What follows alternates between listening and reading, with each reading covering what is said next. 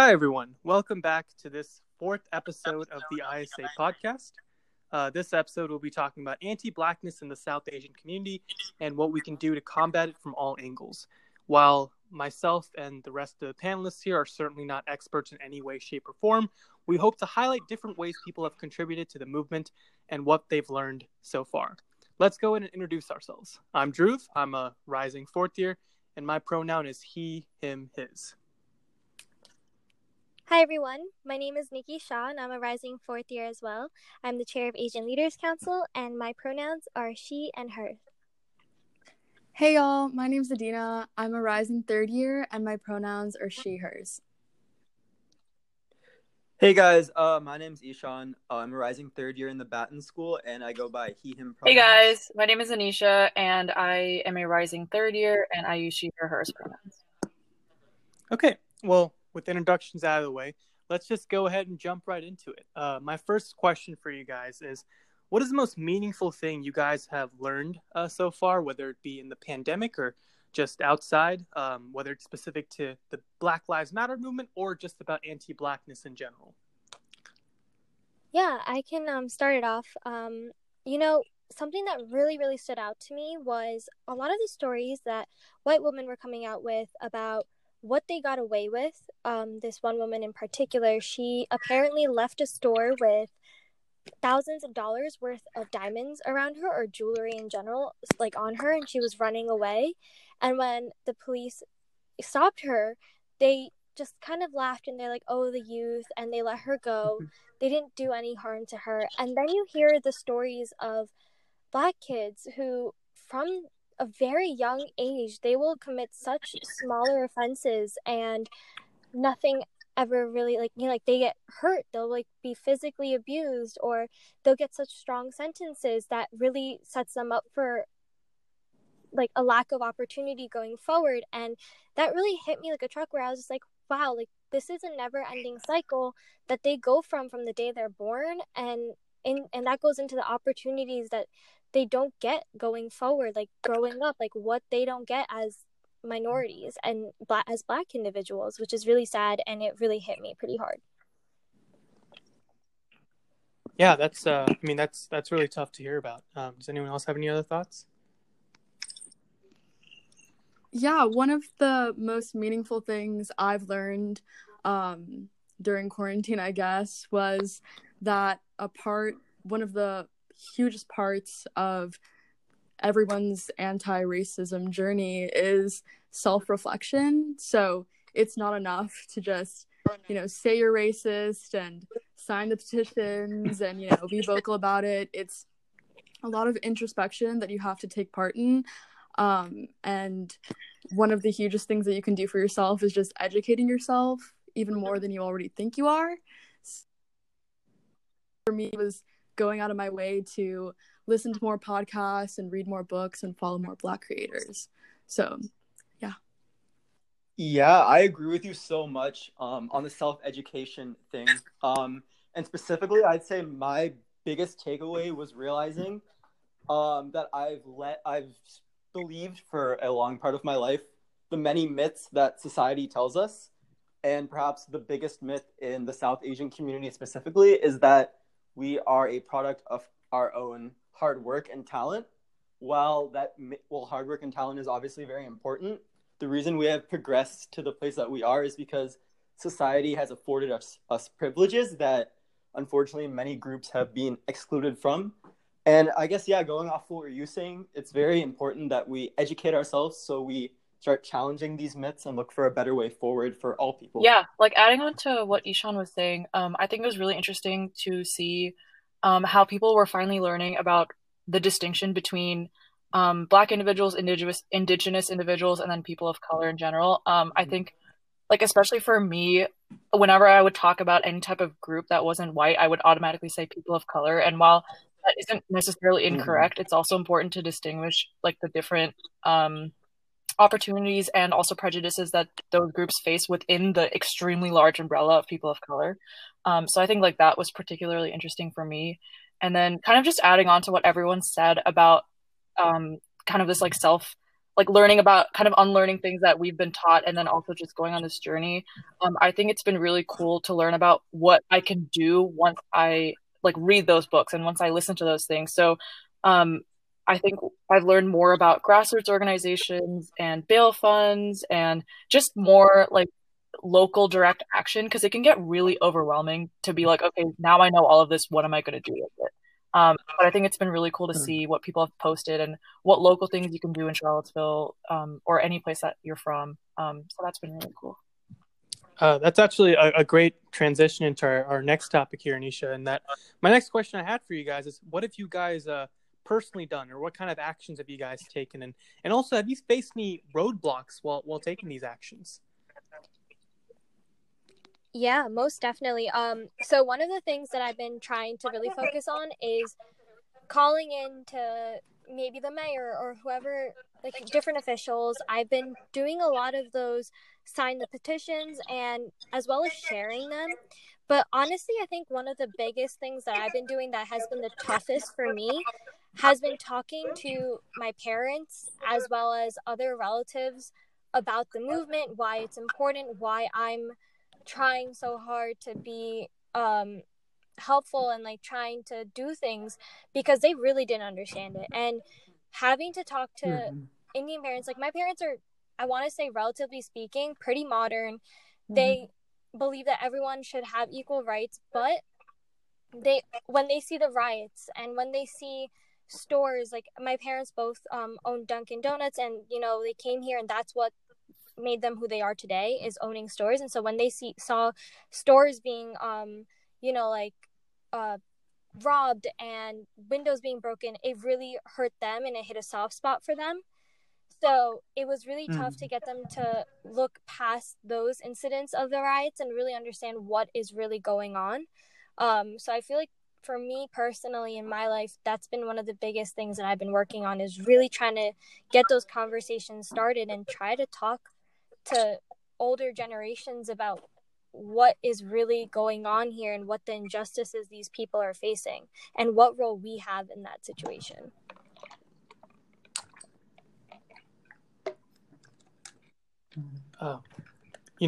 Nikki, it's really interesting that you bring that up, is because the bulk of this conversation that we're going to have here today is about the conversations we're having with our family. And we'll get to that in a little bit. And I'm really glad you shared your thoughts on that. But and I'd also like to hear a little bit more about some of the other actions that the rest of you guys are doing as well. Yeah, I agree with pretty much everything Nikki said. Donate if you can, share petitions, try and organize on a more local level, talk to your congressmen, your representatives, talk to your parents. But beyond that, I think a mistake some people make is thinking that it's just the past generation, our parents basically, that are the ones that can hold racist views, when in reality there's still a lot of people in our own generation that are problematic. And when we're having these discussions, it's very important that we reach out to people that disagree with us, right? Because the people that agree with us are already doing all they can for the movement.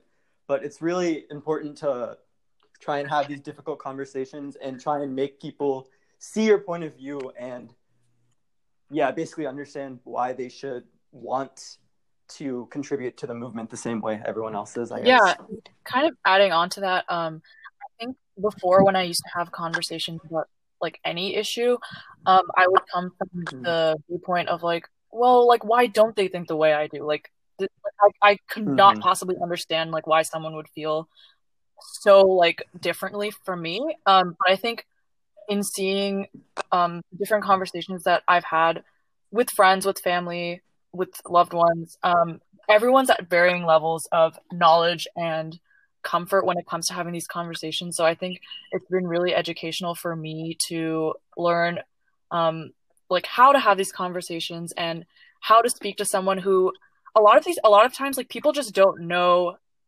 so much about the topic, so it's hard for them to talk about it. But once they educate themselves, like it can actually be a really productive conversation. So I think especially when it came to like talking to my parents or my even my siblings, I think I would like come off as aggressive because I just was like so excited to talk about this, but like not everyone is at the same level. So like it's important to realize like who you're talking to and how you can go about talking to them, and being assertive with what you're trying to not prove, but what you're trying to like make them realize, but also understanding their position and where they're coming from is really important.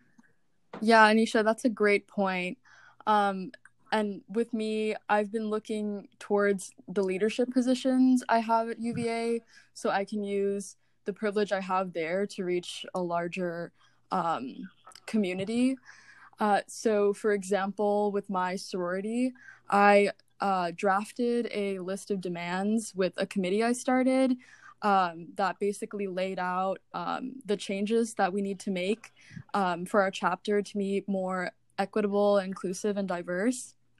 And I'm glad that we did that and we presented it to our executive board, because that opened up a really productive conversation that I don't think anyone really had the guts to talk about in my sorority. And it also allowed me to be a lot more reflective about Greek life at UVA. So I think using your leadership positions to also open up that discourse is really important too. Yeah, I love that. That's like a great way to enact like within the circles that you're in. And like you can't change the world if you don't look at who you're talking to and like who you're working with and who you're doing various activities with. So I think that's like really, really awesome that you made that step, because like that's the first step to everything, right? And so it's important to have those uncomfortable conversations and talk to people who you interact with on a daily basis, because oftentimes those are the most important people that you should talk to. Yeah, for sure. I totally agree. And it also kind of alludes to like cancel culture, like rather than just like totally like going off on my executive board, I took it as like a teachable moment. And there were a lot of things that we both learned in that conversation. And I think it'll enact a lot of change in the future. And it also made the BIPOC members in my sorority a lot more comfortable talking about things that concern them in our chapter. So awesome. Yeah, with like topics as like emotional and I guess heated as these can be, it can be very tempting to like go on full attack mode. But I think the best way to get people on our side, I guess, is to always start with empathy, and that sounds like exactly what you did. So thanks. Yeah.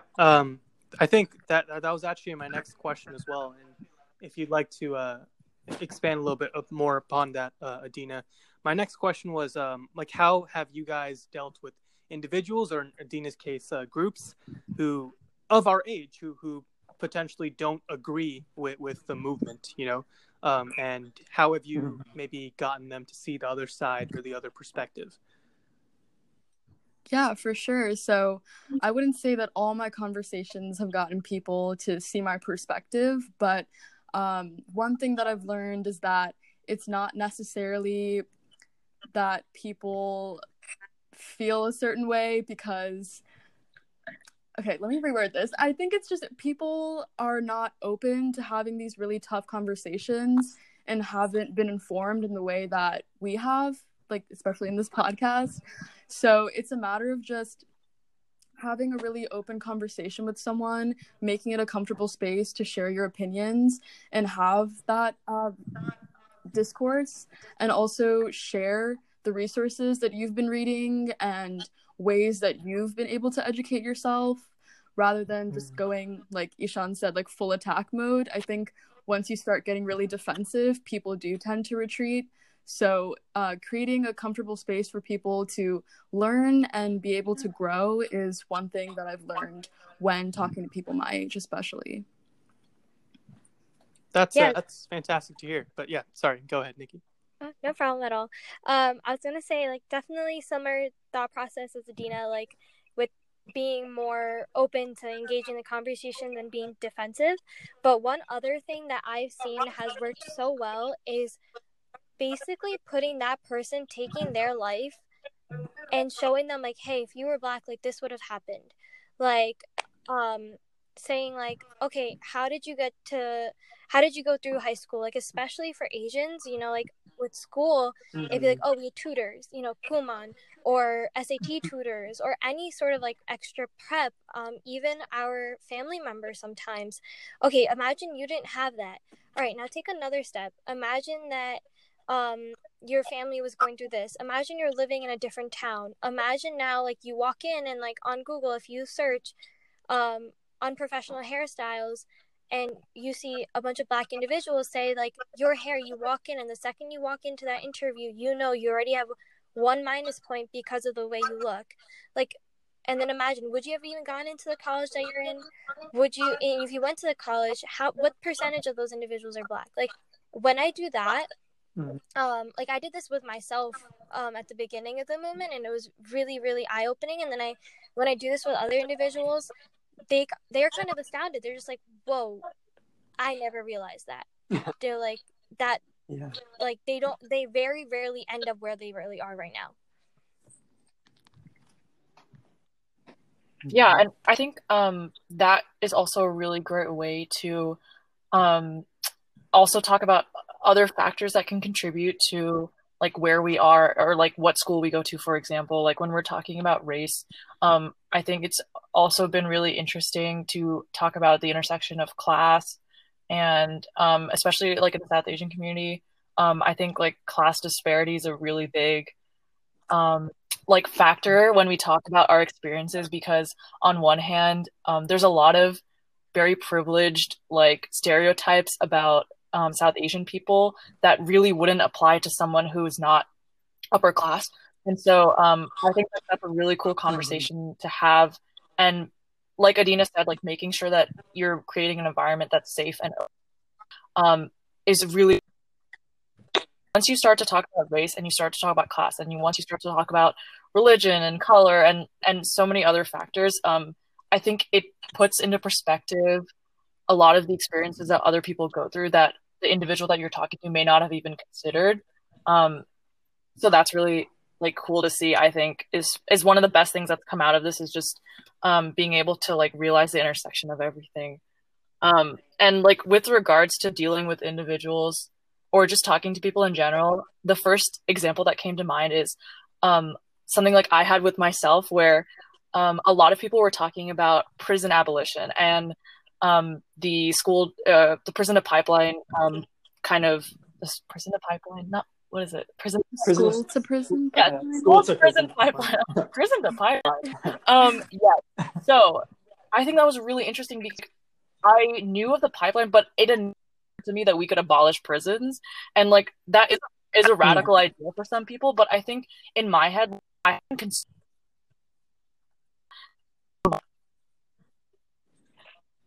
people. It's how are they going to want to abolish prisons, right? So it's all about making those like baby steps towards whatever that end goal is. Everyone knows about the initial thing, so how could they possibly get to like the end goal? So I think that was like a really big learning opportunity for me, if that made any sense. I kind of rambled. You're good. Yeah. One thing for me, I guess when talking to people in my own age group is to try and, I love talking so much, but to try and listen, and see why they think what they think. Because oftentimes, especially when people are using faulty logic or just hold bad ideas, once they start trying to defend themselves or explain it, they kind of realize the error of their ways. I think one thing for like men specifically is that they're like, oh, it's just dark humor. It's just a joke, right? So in those cases, you can be like, okay, well, why is it funny? Like, explain the joke to me. And then when they start to explain it, they realize it's not very funny. As DJ Khaled would say, you played yourself. Yeah, exactly.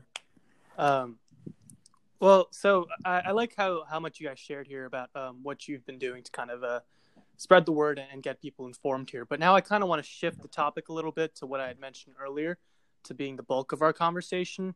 And how have you spoken to your family or family members about the protests and the Black Lives Matter movement, and how's it gone? What were their reactions?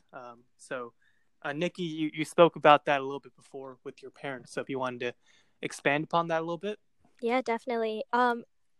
just to like start off, it has been an uphill battle. Like it is really tough. My parents are firm believers in equality for everyone, but it's really tough to go past that and really understand that, hey, the US looks like it is, but it's really not. I think one of the most important things that I learned when it comes to talking to immigrant parents is that there's a reason they came to the US. They came to the US for opportunity. They came to get away from the chaos of India, the lack of structure. And when they see riots, they see exactly what they were trying to escape. They don't want that to come back. They want that stability. And it's really hard as a first generation kid, like, to understand, hey, like, why are they so taken aback by these riots? Like, they're fighting for their freedom. Like, like, you guys care so much about opportunity. Like, shouldn't you guys agree? And like, it's hard to see that they went through that process of moving to a new country to escape that. So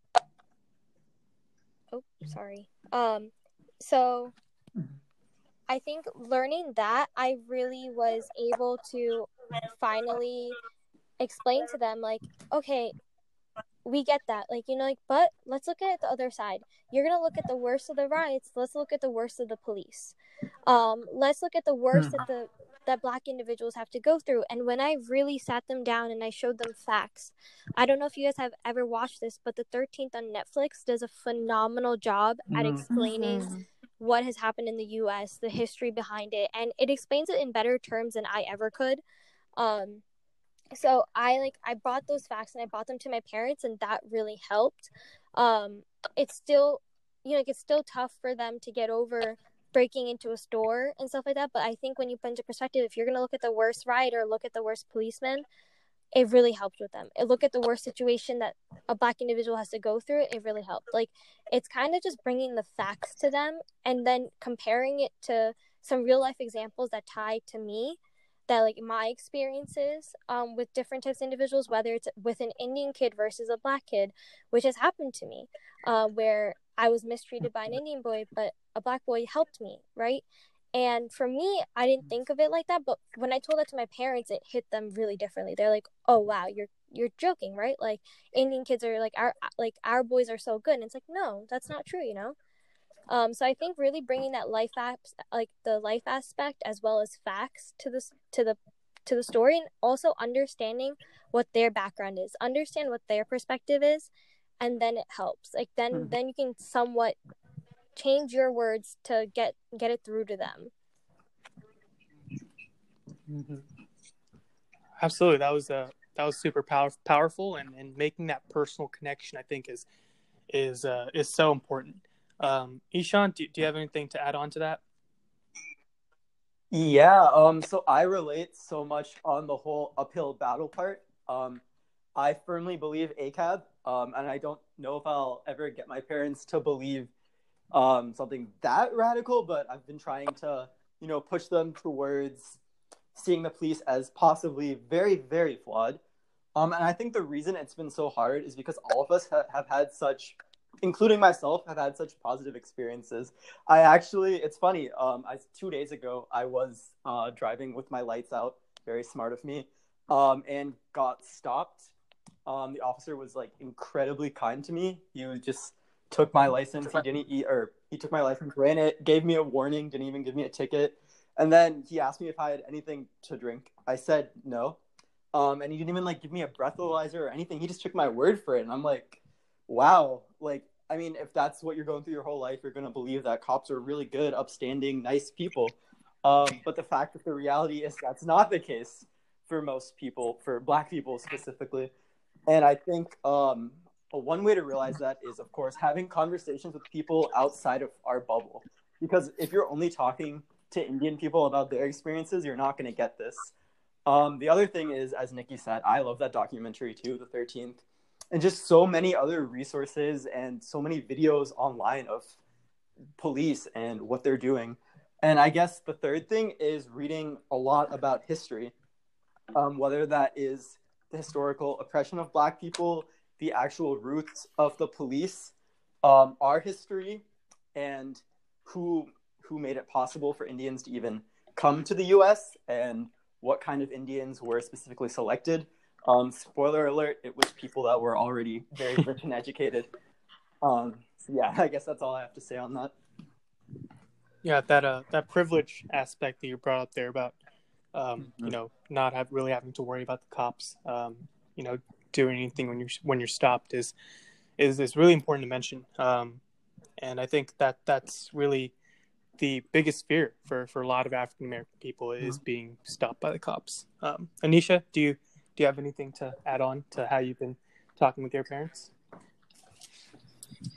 Yeah, I think one thing I've learned is it's really important sometimes like shut off the news and have an actual conversation, because I think it can be really easy to get sucked into whatever news you're watching, especially because in the past I think I've like watched the news with my parents and that's kind of been like a jumping off point for talking about different topics. But I think especially like a lot of what we saw in terms of how the news was depicting the riots was really damaging to people's perceptions of the protests and like what it stood for. So I think that was really important, is just kind of, I don't want to say like randomly bringing up a topic, but maybe stepping away from the TV and the radio and just kind of having like a one-on-one or two-on-one conversation has been really productive.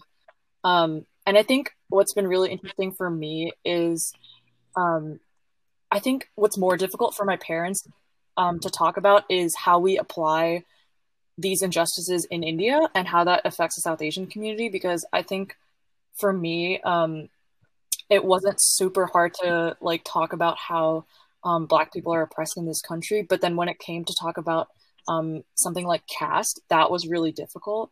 And so I think in a way, the conversations that we had about anti-Blackness and how it manifests in this country were really useful to then use that as a jumping off point to talk about issues that specifically affected the South Asian community and vice versa, because it really helps to see both perspectives and examples and how that can serve as a teaching moment for both communities, if that makes any sense. Yeah, that makes a lot of sense, actually.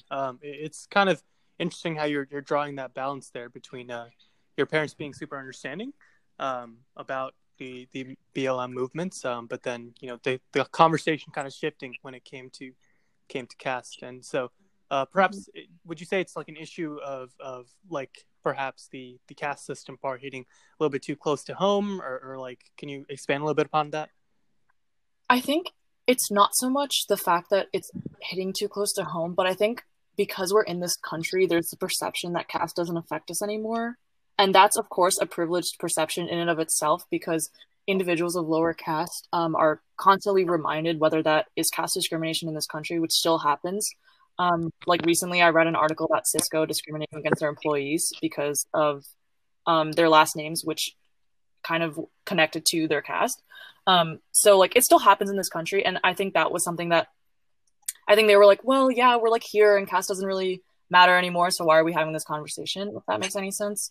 But I think it was like important to talk about how we benefit from caste still, even though we're not in India, and how, for example, the police brutalize oppressed communities in India as well. And so police brutality isn't just something that happens here, right? So I think it was more just about like realizing how everything is more interconnected than we believe it to be. And once you start to have those conversations, I think it became a little bit easier, because once you see the connections, like it's easy to understand like what's behind this oppression and like the ideas. And so once you unlearn those ideas, I think it can be easier. So yeah, absolutely, that connection is vital there. Dina, do you have some to share about your experience with your parents? Yeah, of course. I can agree with what everyone said. Having these conversations are really tough, but it is a matter of like bringing it to a human level with your parents. And I mean, there's no way to teach someone empathy, but to teach someone what Black people are experiencing every day in this country and how it isn't just a statistic, it's real lives that are at risk. Another thing is just not being complicit in my household and my extended family. If I do hear something that does come off as racist, I will say something, and then I'll extend that into a larger conversation about, why were they comfortable enough to say something like this, and where does that internalized racism extend from. So yeah, I agree with everyone with instigating conversations, but it's also really important to call out people and speak up, especially people in your household, because that's where it starts. So I wanted to touch off like one thing you spoke about there. You spoke about the meaning of empathy there, and so this is kind of a on the spot question that I was going to ask you guys here, but I've seen that this BLM movement and just like the idea of Black Lives Mattering kind of become a political issue, and I don't know, what are your guys' thoughts on is this a political issue that should be dividing people, or should this just be a fundamentally human connection that people should have? I 110% believe that this should be just a human rights thing. It shouldn't be political at all. Whether you're Republican or Democrat or independent, like, end of the day, these people are human. They have these same rights to the privileges and resources and opportunity the rest of us do have.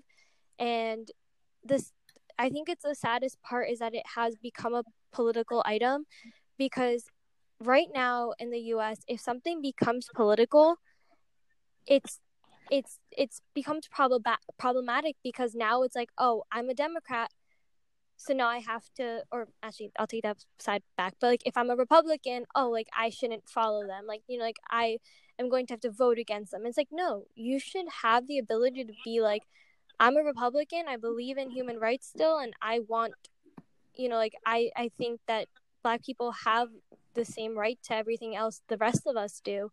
I mean, this involves abortions and so many other hot topics. So I think that's like one of the saddest parts about this movement, is that it became political. It should have just been about human rights, because it truly is. Yeah, I agree with Nikki that I guess you could classify it as a political issue just because that's what people are making it out to be. At its base level, it really clearly is just a human rights issue. And whether you're on the left or whether you're on the right, you should support it. But unfortunately, that isn't really the case. I also want to touch on the fact that if you really are a Republican and you believe in small government, then even more so you should be on the side of BLM, because you should not support police violating our rights. Amen, Isha. He will never see it that way. Yeah, I think it's frankly disgusting that some people don't agree with the fact that Black Lives Matter, and also the fact that individual lives are used as political pawns. Government's like control over the various aspects of our lives is just so horrifying. So this movement in general has been really enlightening in terms of what politicians and other people of power really are. So like, of course, Black Lives Matter, and everyone should agree with that. But also, I think it's interesting to see it become a political movement, because then I think sometimes the conversation comes about where you start to realize, like, oh, this is all connected. Schools, funding, public transportation, like higher education, healthcare, like all of this is connected. So, this doesn't just stop with protests. This doesn't just stop with legislation. It starts with the prison system. It starts with the fact that Black mothers are not believed in hospitals and in healthcare systems, and they're more likely to have higher infant mortality rates and death rates, like for them specifically, because their pain is like minimized.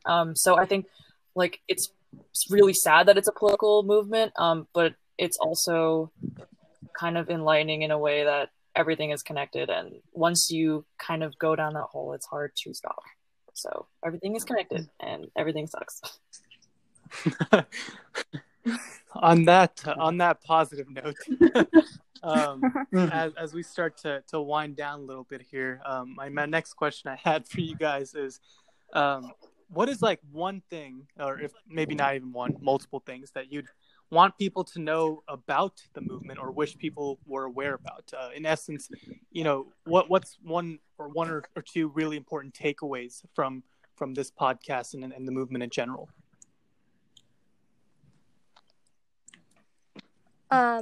All right, I guess I could kind of start off.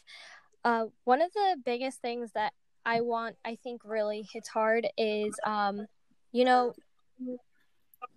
growing up as a little kid. When I say little kid, I mean like 5 years old, 6 years old. One of the first things that what I've learned from other individuals that Black kids learn is how to speak to the police. And growing up when I was 5 or 6, I was never taught that. I was never taught that when a police comes up to me, I keep my hands in front of me. I don't move them. I don't speak unless I'm spoken to. I was never told to react to the police in such a way. I was told to talk sweetly and just go about it, just work with them, but also talk to them. If they you can question oh, why have you been pulled over? And I've been told that Black individuals are told never ask that, just do what you're told. And when I heard that, I was like, innocent kids that don't even know what the what is probably going on are told these things from such a young age. And then the second thing, kind of more on the statistics side, is 25% of the world's population is in the U.S. The 25% of the world's prison population is in the U.S., which blows my mind. But not only that, within our prison system, Black males account for 34% of the total male prison population. When, if you look at how many Black males actually make up the U.S. population, it is ridiculously lower percentage. And I think that speaks volumes as to who is targeted, who the laws are targeted at, and what is happening and what's corrupt. Absolutely. Those stats are, astounding. Ishan, Adina, Yeah. If I could go, I guess the main thing I wish people would understand was that Black people aren't asking to be greater than or to get free handouts over white people. They're simply they're simply asking that they're treated with the same respect and dignity that white people get every single day. They're just asking to not be oppressed by a system that I would honestly call modern slavery, where you're criminalizing Black children, whether that be in school through SROs, whether that is through over-policing them, locking them up over things like minor marijuana charges or unpaid fees, instituting systems like 3 strikes you're out, where you can literally be institutionalized for 3 minor charges. And then, I guess basically I want people to understand that systems of oppression exist against Black people, and that we will never be free until every single one of us are free. Because if the US can do that to about 13% of the population, imagine what else they could do to groups that they decide they don't like. Yeah, Ishan, that was so well said. Just jumping off of that, something that I want people to be more aware of, and you touched on this, is that it's a privilege to, I guess, omit yourself from the national dialogue that's happening right now. When people started posting that they were at the beach on their Instagram, when everything was blowing up, that is a privilege.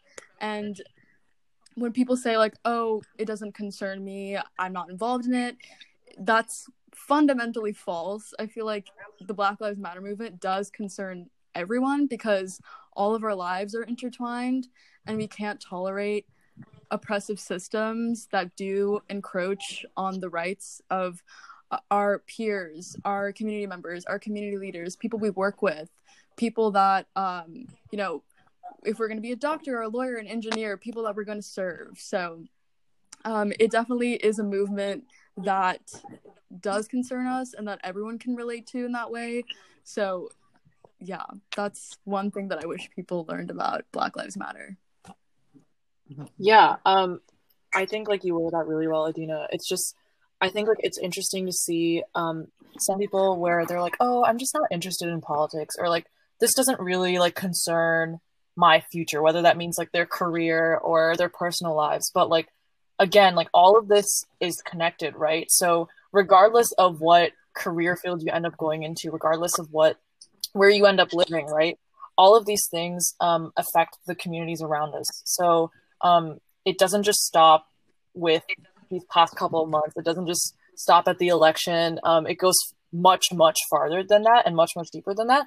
And so I think it's really important to talk about how it can affect all of us, and also the privilege that we have as South Asian individuals to not only talk about this conversation, but to also use our privilege to educate other people, right?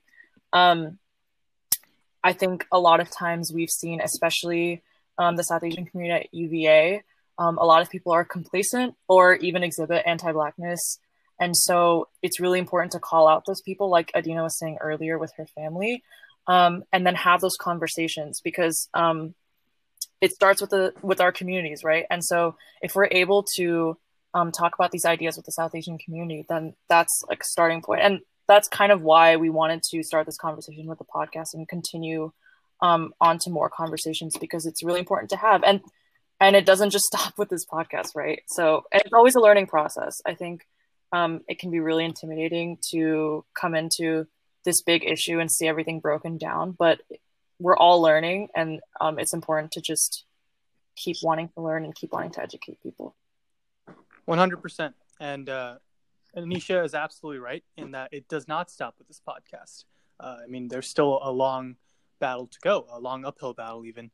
And so my very last question for you guys here as we wrap up is, you guys are all obviously very well read, very well understood about what's going on. So for people who may not be as well read or may not be as informed, what kind of resources or people have you guys found to be helpful to read or to watch on YouTube or something like that? And so this is where you as a listener, if you want to learn more, would be taking notes. So who wants to go first?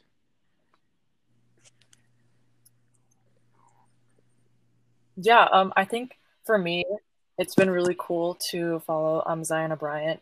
She is a local activist in Charlottesville, and she is a rising second year at UVA.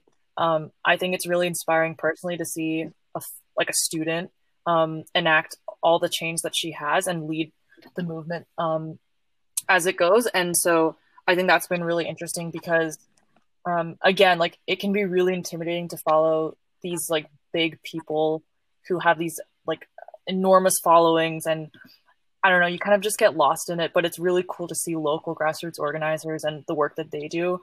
And I feel like it makes you feel more connected.